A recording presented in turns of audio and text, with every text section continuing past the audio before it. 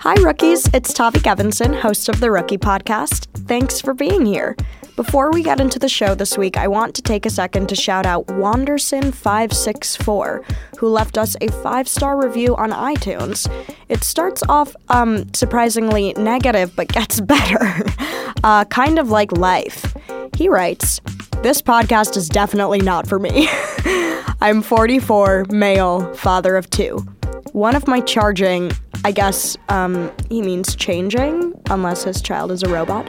One of my changing kids is a surly 14-year-old who needs to hear a more diverse range of voices. We're listening to your episodes together, and it's clear she gets it. Love it. Keep up the great work." Thanks, Dad. I love the idea of a father and daughter out there somewhere listening to our podcast together. It's been really fun to read those reviews and all of the feedback we've been getting, so thanks again to everyone for the continued posy vibes.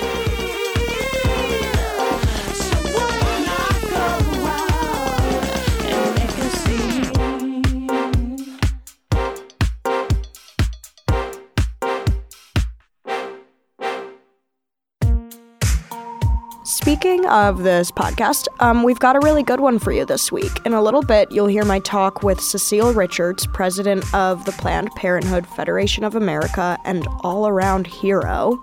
I've been really incredibly privileged because every job I've ever had has been either making trouble or making change. And then, co-host of the podcast Call Your Girlfriend, Aminatou Sow, answers a question from a listener about homesickness. There's no shame in asking for help. I think that that's kind of the biggest thing that I've learned in adult life is that if you tell your friends that you need them, they are almost always there for you. But first, we've got our recurring segment Starter Pack. You know when you're trying to get into like a new genre of music or a subculture of the past that you don't know a lot about, but you don't want to just read a Wikipedia page? You want someone who has a personal connection to that thing to tell you the best entry points? Enter Starter Pack. This week, we're going to have Sandy Honig introduce us to absurdist comedy. Whatever that means. Well, we're going to find out.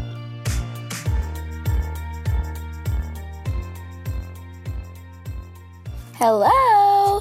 I'm Sandy Honig. I'm a comedian, photographer. I live in Brooklyn. And this is Starter Pack. So today on Starter Pack, I'm talking alternative comedy. Personally, I hate that term. I really don't like using it, but it's the best way to describe something that, isn't quite stand-up comedy, but it isn't really sketch comedy. It isn't really like a narrative television show. Basically, it isn't quite. But other labels that, you might hear would be, absurdist, surreal, off-kilter, zany, or, a million other terms that people use in place of simply yelling, "Weird! That's weird!" I feel like Steve Martin is the easiest example of, alternative comedy where his routines most of the time didn't have punchlines, or he'd just be, singing a song, but you're still laughing. And you don't know why, but you're laughing.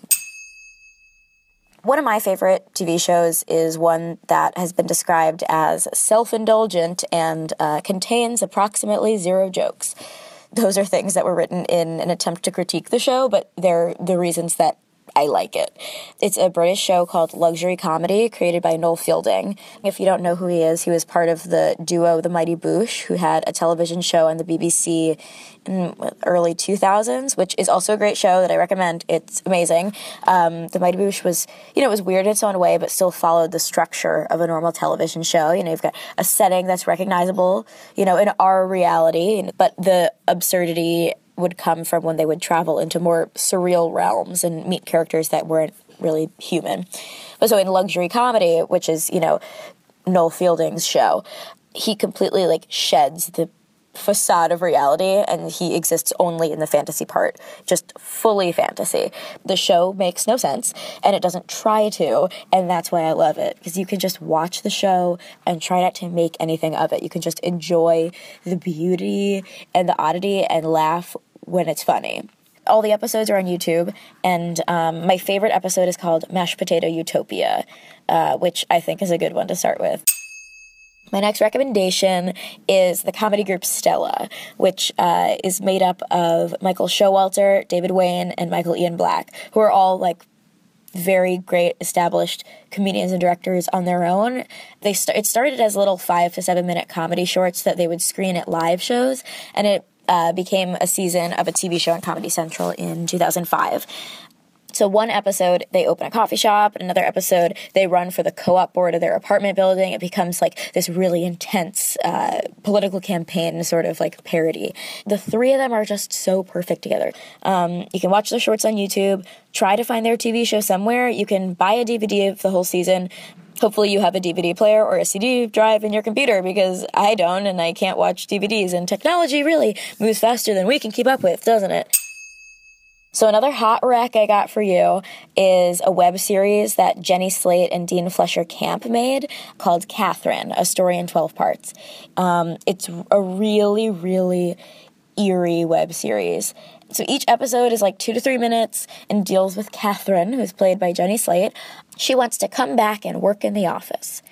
I say the office not to intentionally be vague, but because in the first episode, Jenny Slate dials the phone and says, "I want to come back and work in the office." And the guy on the phone says to his coworkers, "Catherine wants to work in the office." It's very stilted and unnatural. The dialogue is very formal. The visuals are entirely just like beige and muted colors.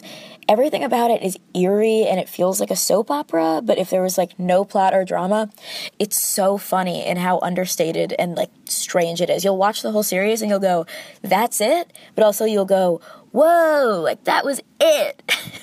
It's the funniest, most unsettling thing I've ever seen. I love it so much. Watch it on YouTube. It's on Jash's YouTube. You have to. There are 2 Comedy Central specials to look out for if you're craving some current alt comedy. It was just announced that the comedians Joe Firestone and Julio Torres are going to have half-hour specials on Comedy Central. I think they were just filmed, so they're going to come out soon, I think, maybe in the fall. They're both, stand-up comedians, but they bring an artistry to joke telling that feels very unique and special than just telling us their, like, wacky observations about life. Like, not that there's anything wrong with that, but it's just, like, we're talking about alternative comedy, stuff that, like, pushes the boundaries of what comedy can be. So these 2 definitely fit that bill because they're not, traditional stand-up. I'm going to do a little recap. We have Luxury Comedy by Noel Fielding. We've got Stella. We've got Catherine, a story in 12 parts, Joe Firestone, and Julio Torres. All right, that's all for me. This has been Starter Pack. That was Sandy Honig, rookie contributor and comedian. You can find her work and self on Twitter at SandyHonig. Stay tuned for Cecile Richards after this break.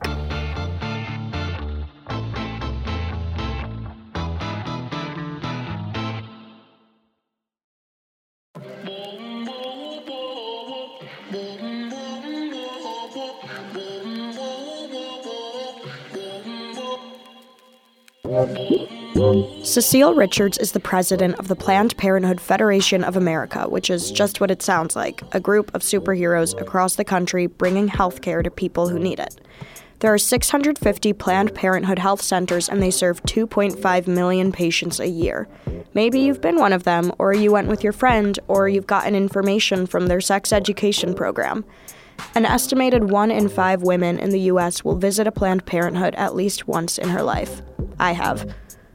Before Planned Parenthood, Cecile was the deputy chief of staff for the House Democratic leader Nancy Pelosi.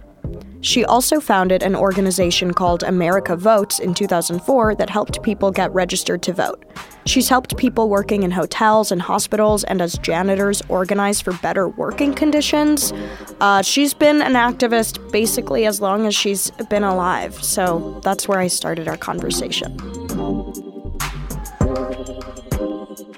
You have had such an interesting career path. Your mother was governor of Texas, and both of your parents were very politically active.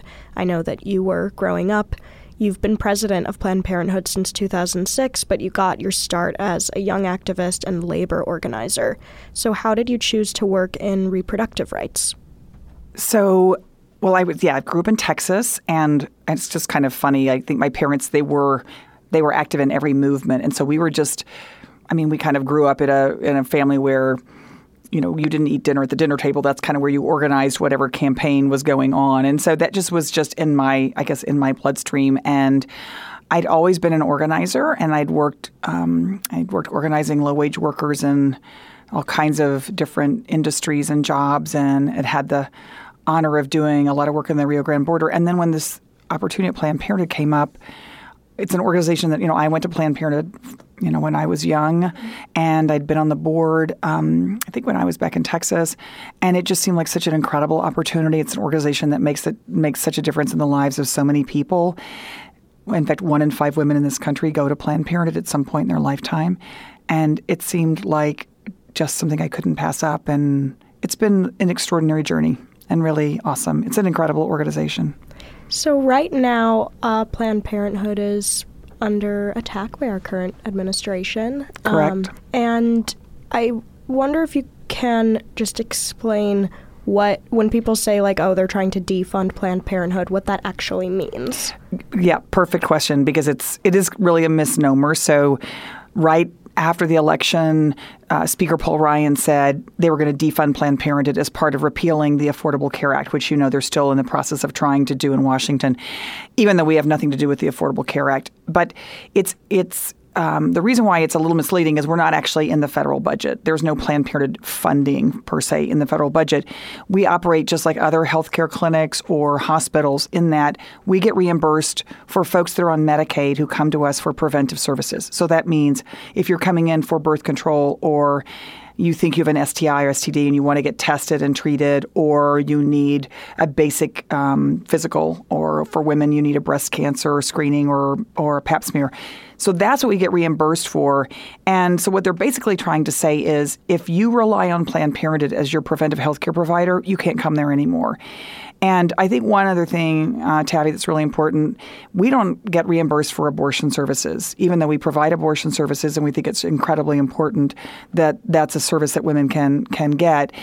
So this is really misleading, because really what they're doing is taking out the largest national provider of family planning, which is Planned Parenthood.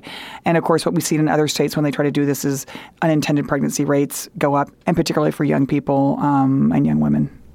Can you lay out all of the services Planned Parenthood provides? I know that's like a Googleable thing. Yeah, but it's good. No, and I love it when people, the great thing now is because, the internet has changed everything. So about 6 million people, come online to us every month to find out what we provide where and how to get to a health center. But yeah, our main, I'd say the main services we deliver are family planning, birth control. And this is important because a lot of guys in Congress think that birth control is equivalent to condoms or birth control pills. Those are 2 methods, and we provide those. But there's actually 18 different kinds of birth control that you can get. And now, because we fought in the Affordable Care Act to get it covered by insurance, you can get any kind at no cost. And that's really important because because then you can choose what's better for you. And for a lot of folks, they come to us and they say, well, I'd really like to get an IUD because I want something that's going to last, for the next 3 or 4 years, or I want something where I don't have to remember to take a pill every day. That's really, really important. It's one of the reasons that we have a record low in teenage pregnancy, I think, in the U.S.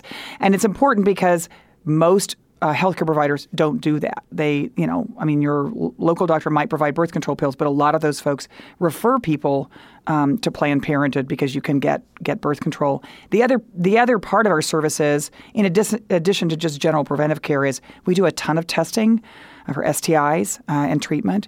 And in fact, we're pioneering in some states actually basically, you can order it online. You can get a kit to do your own self-home testing, and then we can send a prescription. And so we're trying to take away the barriers, particularly for folks who feel stigmatized about going in for any kind of sexual health services. And we're really excited because we've now started doing hormone replacement therapy in a number of states. We're in 16 states already doing trans care.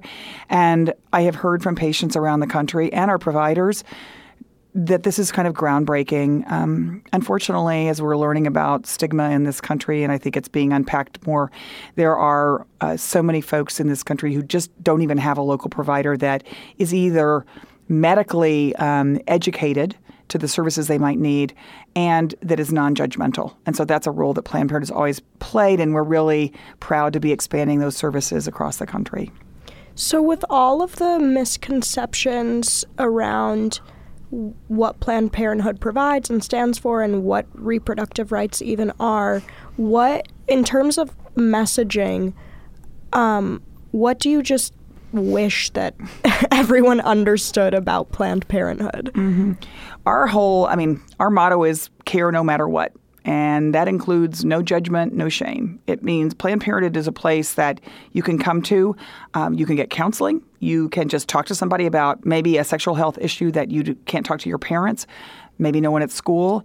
And that, to me, is our whole idea. It's just taking away barriers to good sexual health care and services and making sure that everyone in this country can live their best life. And particularly for young people, where I think still, I come from Texas, and there's a lot of places in Texas that it's hard to find out just honest, non-judgmental, medically accurate sex education.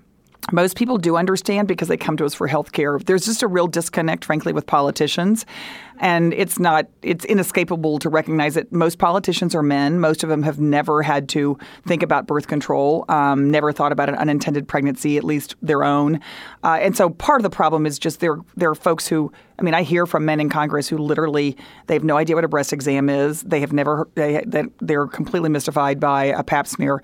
And so that's part of our problem is we're trying to explain this to folks who just literally don't have to think about it. And the Freedom Caucus, which is part of the Republican Congress, went to the White House to make the final sort of decisions about what was in the health care bill. And it was they actually tweeted out a photograph, Vice President Pence did. It was all white men, and they basically decided they would get rid of maternity benefits for women. So, that's the frustrating thing. This health care repeal that they're trying to do it's going to be devastating for people in America. And I know Planned Parenthood has gotten a ton of the attention because we're such a clear target, and that's going to hurt young people. Because, our average patient, most of our patients are between the ages of 15 and 24. And for a lot of them, we're their only healthcare provider. There's nowhere, if Planned Parenthood isn't available and you live in Kenosha, Wisconsin, for example, Paul Ryan's district, there's not going to be somewhere else to go to provide you the services that we've talked about. I think one of the underreported facts about this bill is it is going to make it harder for young people to afford health insurance coverage. And part of the big progress we made under President Obama was finally getting young people health care coverage, and we're just about to turn that backwards. And so it's so important to me that folks that are listening to this and thinking about not only themselves but also their friends and their community, it's really important that Congress hears from young people because your health care is at stake for sure. Do you have any advice on how young people listening could get involved? Absolutely. That's been the exciting thing. I don't know if you were at the women's marches, or I don't even call it a march because it was marches. It was all across the country, the largest marches in the history of this country, and obviously record numbers of young people participating, and not just young women. I think the exciting thing is this is becoming much more of a gender-neutral issue. So, as I say, marching was really important, but that was just the beginning. And what we're seeing now is, first of all, the vast majority of calls going into Congress against this bill and against the defunding of Planned Parenthood, if we call it that, have been coming from women. So, and those calls make a difference. Day after day, you cannot even get a call into the switchboard because their phone lines are jammed. And so, of course, we're always able to help you find different ways around that and make sure you get in touch with your member of Congress. So I just want to make sure I tell folks actually what they can do. They can go to Planned Parenthood and sign up to be sort of an activist. You can you go to istandwithplannedparenthood.org, and that's a way you can kind of keep up to date. You can sign up. But you can also text FIGHT, so that's fight, like as in a boxing match, to 22422. And that way, that's 22422, just text FIGHT. And that way you're part of our mobile action network. So when things are coming up, because again, given what's going on in Washington, it can be like a moment's notice that we get. That way you know immediately, okay, we need folks to phone now. We need folks to come to this town hall meeting. So I think that's a good way of at least being aware. Oh, yeah, I didn't know about that. That's great because it's so hard to keep up with. It's impossible. It's like ambush after ambush. Can I tell you one other thing, too, Yeah. that is really, I was just, because I was just in Arizona, and there was a Senator Flake there. He's a Republican, and he's actually up for re-election in 2018. And he finally called a town hall meeting, which a lot of these folks are not because they don't want to hear from people. And he called one in Mesa, Arizona. And so hundreds of people showed up, including a ton of Planned Parenthood supporters and patients. But one was a 16-year-old young woman named Deja Fox. She's Latina. She's actually on her own, but she's in high school. And Planned Parenthood is the place she goes to for her birth control. And in this town hall meeting, she got called on, and she actually spoke to Senator Flake in front of hundreds of people. She's maybe the bravest teenager I've ever met. And she basically said, I'm a young woman of color. I'm low income. I want to live the American dream. I want to finish school. I want to be able to go to college. And what you're doing is taking away that opportunity for me. And then it went viral, and now she's kind of like a national celebrity. But I think the point is, young people speaking truth to power right now has never been more impactful. So I want to encourage your listeners, too, to think, I think everyone in this moment, because there's so much at stake in so many ways, I think folks are just doing more than they ever thought they could or would have to. And a lot of young, teens all across the country are doing extraordinary things.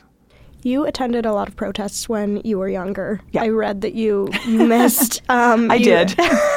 It's true. You missed your college graduation because you were at a protest. Yeah. Had to switch high schools because you were protesting the Vietnam War by wearing an armband at one. How has the culture of protesting changed since you were a teen? Well, I actually think there's never been a better time to kind of learn how to be an activist.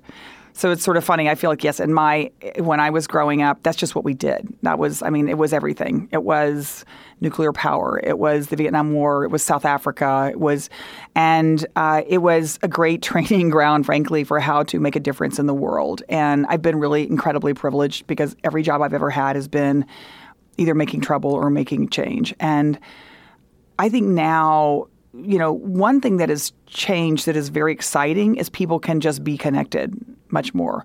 So like at Planned Parenthood, one of the things we do is not only provide sex education to, more than 1 million folks every year, but we train tons of teen advocates. And a lot of them are experts at sex education. And in schools, they're really relied upon as sort of the Underground Railroad, if you will, about like answering questions that young people have, and particularly in areas where there's no good sex education. But we also then train them as leaders and as speakers and as to do press, to be able to really just take part in so many different things, go to Washington, meet with members of Congress. And the exciting thing is now when they go back home, whether they're from Tulsa, Oklahoma, or they're from Oakland, California, they all know each other. And they have now created this incredible sort of new generation of activists. And to me, and that's like when I think about Deja in Arizona, she says, look, Planned Parenthood provides my health care, which is awesome, and she needs that. But Planned Parenthood also provided her an opportunity to become a leader and speak up for herself and her community. So to me, that's the exciting thing. If I would say the difference between when I was growing up, when everything was just harder to keep in touch, that's what's changed. And then the beautiful thing to me, and this has just happened, I really say in the last 10 years, is young people being able to tell their stories. I mean, it used to be impossible to get these stories into the newspaper anywhere. And now the fact is, that a young woman in Arizona can take on a member of the United States Senate and 4 million people can watch it online. It then creates a whole community that otherwise would have been really hard to develop. So I think it's very exciting. In the midst of Donald Trump and Mike Pence and Paul Ryan threatening to defund Planned Parenthood and spreading misinformation, how do you find the drive to keep fighting, especially in something that happens where progress happens in increments? Right. Well, I think, first of all, if you're going to work on issues of social justice, racial justice, economic justice, LGBT rights, these are battles these are long battles, and you do have to measure progress incrementally. But again, I feel like I've been privileged to be part of movements my whole life, and most people don't even have that opportunity. So that part's not hard at all. I do think that what I try to keep focused on at Planned Parenthood right now, and this is true probably for the thousands of volunteers and activists that are working on these issues, every single day we keep our doors open. About 8,118 people, is my calculation, get health care. And for many of them, if we weren't open, they wouldn't get health care. So right now, they tried to defund us. They said they were going to do it by January 27th. It was going to be on the president's desk. Boom. Well, I think today is April 28th. And so it hasn't happened yet. And so I think of that. That's 3 months where, folks kept getting health care, including a lot of young people. That's what keeps me going. And the other part of this, which is so important to me, is that we have more activists than ever before. So if it felt like this is like a lonesome battle, I'm out here and I'm on my own, but it's not true. I mean, I cannot get in the subway in New York City, or even probably when we go to Indiana tomorrow, someone will stop me on the street and say, aren't you with Planned Parenthood? I got to tell you, Planned Parenthood was there for me, and they tell me their stories. And I mean, what an incredible honor to work for an organization that literally has changed people's lives and does every single day. And I think that's how all of us feel that get to be part of this movement. So we get a lot of questions about sex education, and particularly what girls should do if they don't really have access to sex ed or adults they can trust. What advice do you have for teens who might not have a grown-up they feel comfortable talking to about sex or protection or birth control, so they're not just like Googling stuff or learning secondhand from not reputable sources? Right. Look, I think it's incredibly important, and that's where I do think some things have helped. So one, you can go to Planned Parenthood online, which obviously it's a site, but we see about 6 million visitors a month that get information about everything. And we try to really answer folks' questions. We also have a chat text program, and probably about 20,000 young people text us every month. If you do want to chat with someone, with a health educator at Planned Parenthood, you can text PP Now, which is Planned Parenthood Now. It's 774-636. I know it's hard to remember these numbers, but just write it down, 774-636, and you can get answers to questions you need. And then we can't solve every problem. We can actually get you to the kind of healthcare services that you might need. There are so many folks that literally, as you say, are just, they may live somewhere they can't talk to their parents, or they're worried. And maybe they can talk to their parents, but they're concerned about doing that. We think parents can be the best sex educators in America, but sometimes they even feel that they're not equipped. Those are the kinds of things that Planned Parenthood is here for, is to make sure that we can take away all the mythology and get you actually good medical information, which is what most young people want. Young people can make good decisions if they actually have someone who will just listen to what they need and then help them get it. In fact, we just launched a new app called Spot On. It's a period tracker, because what we'd found is in the marketplace, there was no period tracker that actually helped young women not only track their period, but then actually think about, okay, if I need to get birth control, then what might work best for me? And so again, you can download Spot On, and it's free, and that's another way. But I definitely think getting in touch with Planned Parenthood online is a good way of just answering basic questions. Our producer has a friend named Emma who's a mother and baby nurse in Philadelphia. She works in communities where a lot of people call themselves pro-life but also use Planned Parenthood services. And she wants to know how to account for pro-life people who also support Planned Parenthood. Sure. No, that's a really interesting question. And please tell Emma thank you. It's so exciting to have so many women who are now, frankly, training to be reproductive health care providers. And it's really been just kind of a radical change that we've seen in the last few years.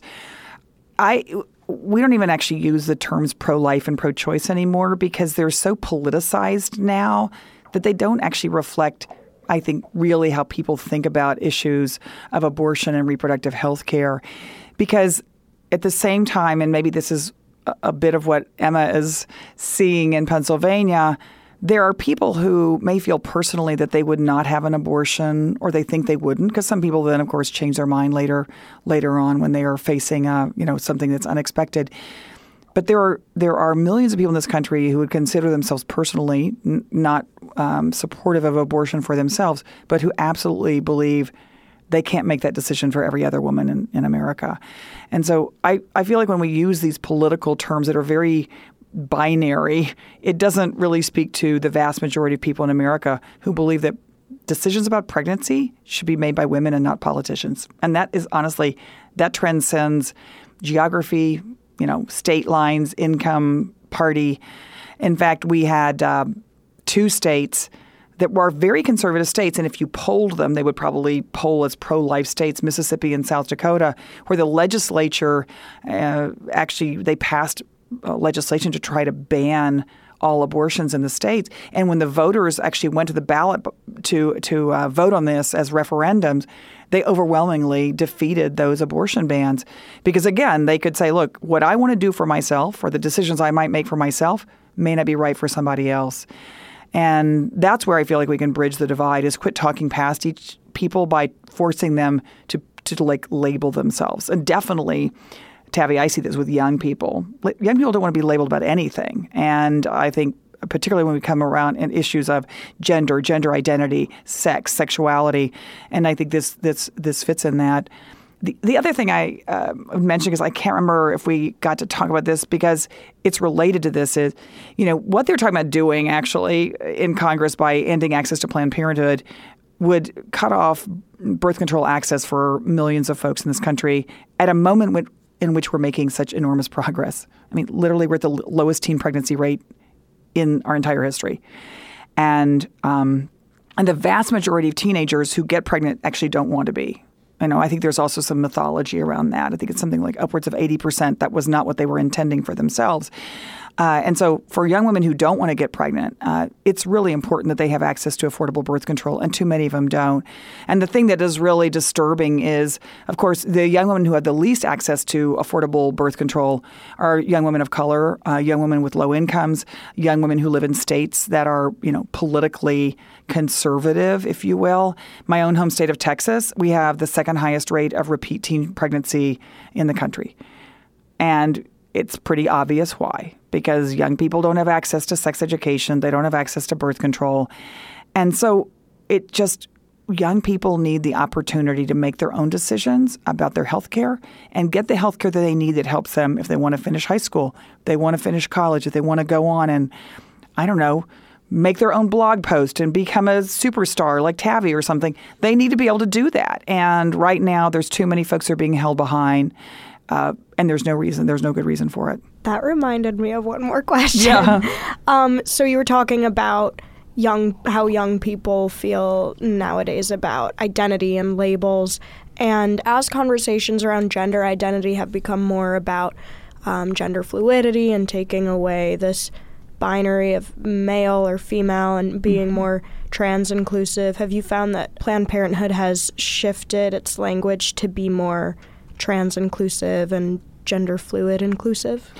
I think we're always working on it and always have to do better. And I think one of the ways that big organizations like this that's been around, we've been around 100 years, change is by bringing more young people into the organization, because I feel like they are the truth tellers. And so whether it's changing language, changing our healthcare services and the expanding services not only for LGBT youth, but literally doing transgender services in communities. And then, of course, those providers and those healthcare professionals become evangelists within the organization.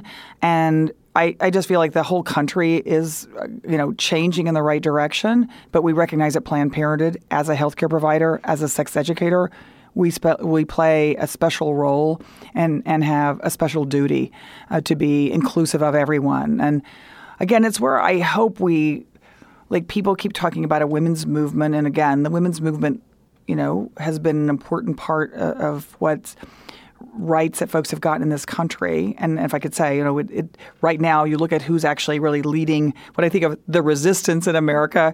It's a lot of young women of color who really are on the front lines and always have been.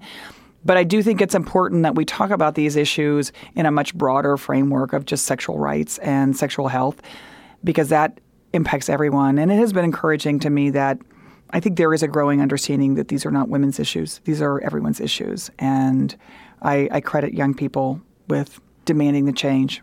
They're who we need to put in front.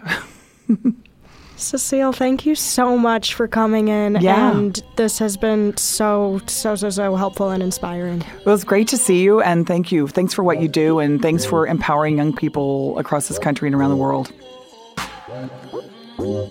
Thank you so much to Cecile Richards for speaking with us. I'm just going to tell you again how you can get in touch with Planned Parenthood for any info you might need, and I really recommend them as a good source. You can go to plannedparenthood.org. You can text any question you have to ppinfo, that's 774-636 in number form. So you could just text them a question like, I forgot to take the pill yesterday, what do I do now? And a qualified person will text you back. It's so easy, it's like Yahoo Answers, except the people doing it actually know what they're talking about. Just keep in mind that they shut down for a while every night when they go to sleep. Up next, podcast host Aminatou Sow answers one of your questions. That's right after this quick break on the Rookie Podcast.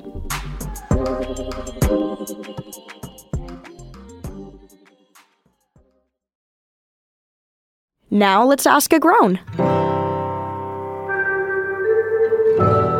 This is when we ask grown-ups questions that you've sent to us, and this week's grown-up is Aminatou Sow, co-host of the amazing podcast Call Your Girlfriend. Hello, rookies. I'm Aminatou Sow, and I'm the co-host of Call Your Girlfriend, a podcast for long-distance besties. Here's today's question.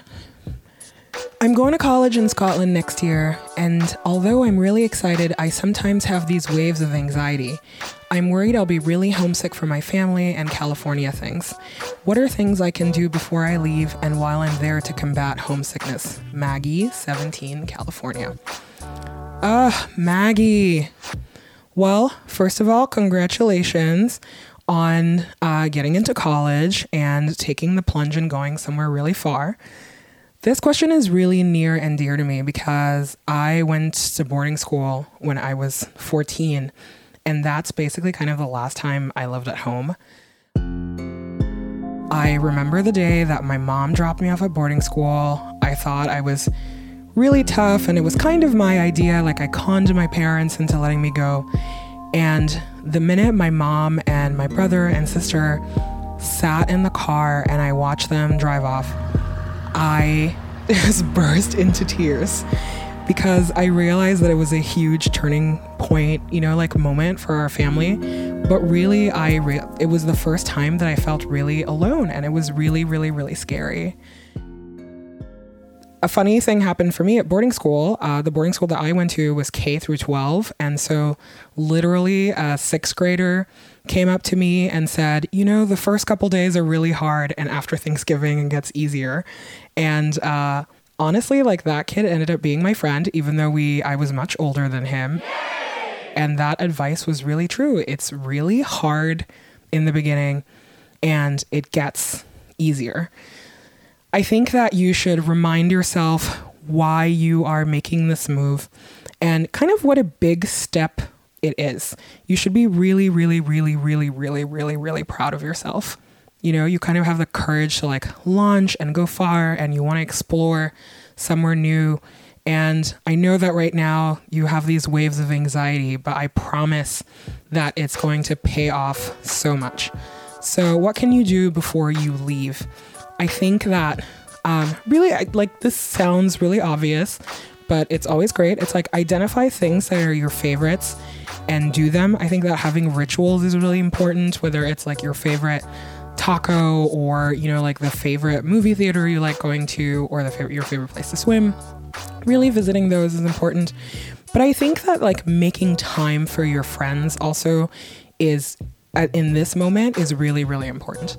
And just also making yourself really vulnerable and telling them what you're scared of and what you're excited of when you move, and making a plan for keeping in touch.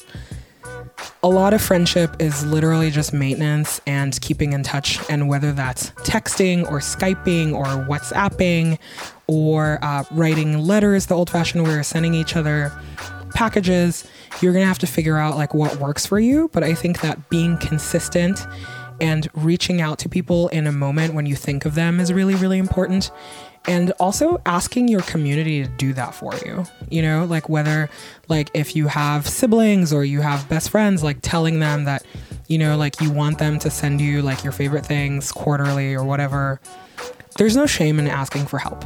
I think that that's kind of the biggest thing that I've learned in adult life is that if you tell your friends that you need them, they are almost always there for you.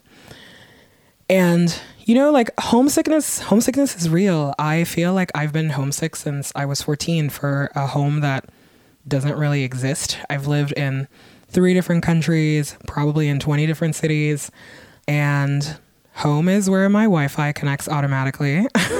And I try to really, really, really remember that. I think that you should, you know, do all the things that we do, like make a playlist, talk to your friends, and keep in touch. Like those are the 3 big things that I would identify for you.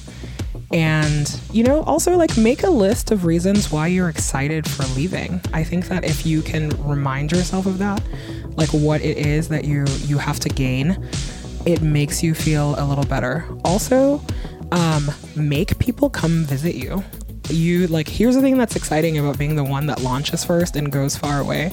People are always going to want to come visit you. But also, Maggie, just feel all of your feelings. Sometimes you're going to be sad, and sometimes you're going to be so ecstatic and so happy that you're not home. And all of those feelings are normal. It's hard in the beginning, and it gets easier. Good luck to you. This is so worth it, and you are so worth it. Thanks, Aminatou. Please check out her podcast, Call Your Girlfriend, maybe even right now, since this is the end of the episode. I was also a guest on that show a few weeks back, so if you want to hear more of my voice and hers, you could listen to that one. Thanks for listening, and tune in next week to hear from George Saunders. He's an author and professor who gives some of the best advice I've ever heard. Whatever your desire is, as long as it doesn't hurt anybody, yeah. I think the idea is to burn through it quickly, because then you find out what's on the other side of it. That's next week on The Rookie Podcast. I'm Tavi Gevinson. If you like The Rookie Podcast, please give us a rating and review the show on iTunes. We want to know what you think as we bring you more weekly episodes. You can find us at rookiemag.com, rookiepodcast.mtv.com, and at rookiemag on Twitter and Instagram. On Twitter and Instagram, I, your host, am Tavi Tulle, Tavitulle. Plus, check out podcasts.mtv.com and at MTV Podcasts on Twitter and Instagram for more shows from the MTV Podcast Network.